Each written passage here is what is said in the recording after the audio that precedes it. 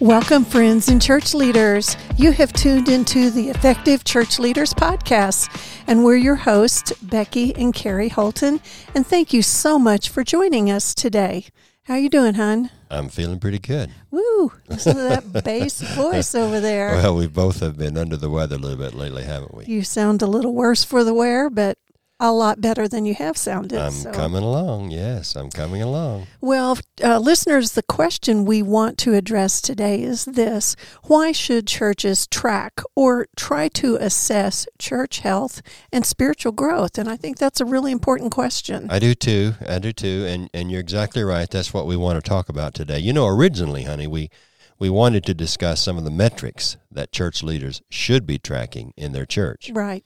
And very likely, they aren't the metrics some of us would immediately consider. Mm-hmm. Then we started to think that maybe that's the cart before the horse. In our experience, churches just haven't done much tracking of their health and growth, which does beg the question, why should we track the church's health and growth? Right. I mean, some churches, if not many church leaders, may wonder why they should attempt to track such things anyway. I think that's a good point. So, listeners, we decided to delay that podcast on the particular metrics that church leaders should consider tracking today and begin with the rationale, the why for doing so. Right. So, let's think about that. Why track or try to assess church health and spiritual growth? Let's think about that question in this podcast. It's a challenging one. It is. Well, I'll start us off. How's that? Okay. I don't know how many church leaders really try to track the spiritual growth of their church's members. Mm-hmm. My guess is that it's not a considerable number. Now, you know, that may be because they are not clear on what spiritual growth looks like, so they don't know what or how to measure spiritual growth. Well, it feels kind of presumptive, too. Yes, it does feel a little bit presumptuous sometimes, Mm-hmm. doesn't it? Well, however that might be the case, we definitely believe that it is something that ought to be measured. Yes. Spiritual growth ought to be measured, or at least we ought to make the attempt to measure it. And here is what I would say is reason number one for tracking church health and spiritual growth, and it is that people matter to God. Every person matters to God. And I'm thinking now about Luke chapter 15. Every time I hear that phrase, people matter to God, I think about those three parables that Jesus taught in Luke 15. And he's trying to explain why he associates with sinners and tax collectors and those kind of people. And you know, the real point is that God cares for one lost sheep. God cares for this one lost coin. God cares for, well, two lost sons. God cares for people. People matter to God. And, of course, if people matter to God, they ought to matter to us. Right. And I think we're talking about reflecting on what God wants. Mm-hmm. And what he wants is he wants us to develop a close relationship with each of his children. He wants us to mature in Christ, Ephesians 4. He wants us to grow spiritually. And, you know, what matters to God ought to matter to us. Mm-hmm. Absolutely. So tracking or trying to track, making the attempt to track a person's next steps toward Christ and toward spiritual growth, well, it just really ought to matter to us. Sure. Because it matters to God. Right. And, you know, when you think about it, we do tend to measure or track what is important to us. Health professionals tell us that it's a good idea to track our weight, for example, and I try to track my weight every day. I don't really enjoy it, by the way, but I try to do that. Mind your business. Oh, my. Mind your beeswax. Well, yeah, okay. Well, the point is we do seem to track what is important to us, and if people are important to us, and they should be, and they are, and if spiritual growth is important to God, and it is, and it should be with us, then we need to somehow try to track it. That's the point. Right, agreed. And listeners, here's a second reason for tracking church health, and that is monitoring church health can provide early warning signs that something needs attention. I'm thinking right now, honey, about that light on our car's dashboard, for example, that seems to be on all the time. I think that sensor must be broken. I just cannot kidding. seem to find the cure. It's a low tire pressure light, Mm-hmm. and most of the time there's nothing wrong with it, but we take it in. We check it out because that could mean something is wrong. And it's just better to learn that there may be a problem with a tire before you find yourself out on a country road all by yourself with a flat, or in the middle of I-25's construction with a flat. It's better to take care of stuff early. Right. It's better to attend to that warning light earlier rather than later. You're right. And regarding churches, there's metrics that would give leaders advance warning of trouble too. Church attendance numbers, I think, have been used through the years, but that's a good example. If numbers begin to slip or decline, you'd want to know about that sooner rather than later. Or if contribution figures start to plummet, you'd want to know that. Or especially if there's a significant decline in the number of baptisms, people coming to know Jesus, becoming disciples of Jesus. Fewer people in small groups. You know what I mean? Sure. Yeah, exactly. And here's something else to consider. Changes that may be needed. Investments that may need to be made to fix early signs of poor health and stagnation, well, they are far less drastic than if you wait until there is a crisis. Absolutely. It's a smaller fix. You and I have both had some just routine medical things done, and it was all prevention. And I really think that's good for church leaders to see themselves being in a preventive mode instead of a crisis mode, waiting till it gets so bad that we all start breathing in a paper sack and wringing our hands and wondering what to do when those early warning signs, we could have given heed to the issue then and been in a preventative stance. But you can't give attention to those early warning signs if you're not tracking them. That's exactly right. Okay, very exactly good. Right.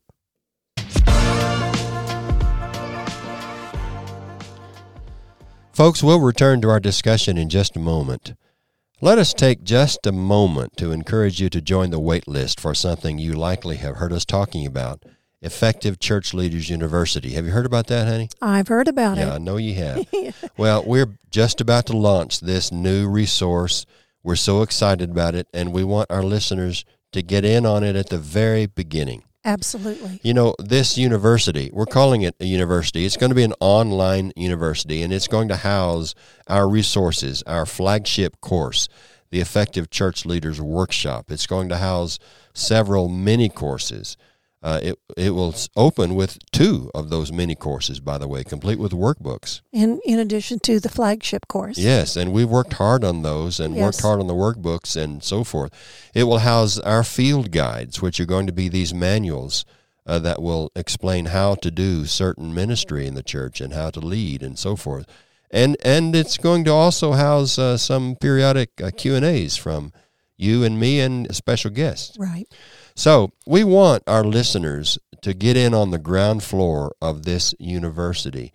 And by the way, once they get in, they'll have full access to all the resources we've talked about. So, listeners, please think about this.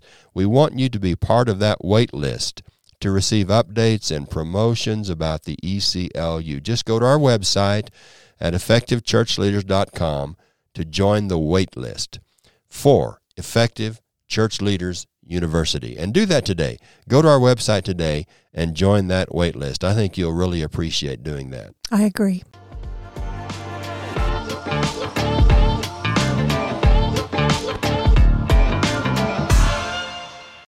And Hun, a third reason for tracking church health is that it helps provide a foundation for future planning. And I think that just makes sense, don't you? I do. I mean, church leaders that track health and growth, well, they're just in a better position to know how best to invest time and money and resources to accomplish their mission. Tracking and assessing provides some of the important information that church leaders need as they make plans for the future. And boy, those plans for the future are very important. I agree. And a related reason, number 4, for tracking church health and spiritual growth is that, well, it's just good stewardship. Preach it. Yeah, we're stewards, aren't we? We are. Of the money and the talents and the time that God gives us for His service. So don't we need to know how it's going to go in order to be good stewards of God's kingdom and the things He's blessed us with, instead of squandering on stuff that might not matter. Absolutely right. Absolutely right. You know, it is true that God does build the church. Yes. That's Ephesians. No, that's 1 Corinthians chapter 3, isn't it? I believe you're right. Where Paul says, we plant, we water, but God gives the growth. Right. But monitoring results to know whether the prayer time and resources that we are investing are actually working, as you say, it's just wise stewardship. And one day, honey, won't we all be held accountable for how we used the talents and resources that God gave us? Well, that's extremely and thoroughly biblical, that concept right there. Yes, it is. Okay. And here's another reason church leaders need to be tracking church health and spiritual growth. And this is reason number 5, I believe. I think I've lost count. But it has to do with alignment. Tracking helps to develop a shared perspective so that everyone on the leadership team knows the win, they know the goal, and can continue pulling in the same direction. Oh, boy.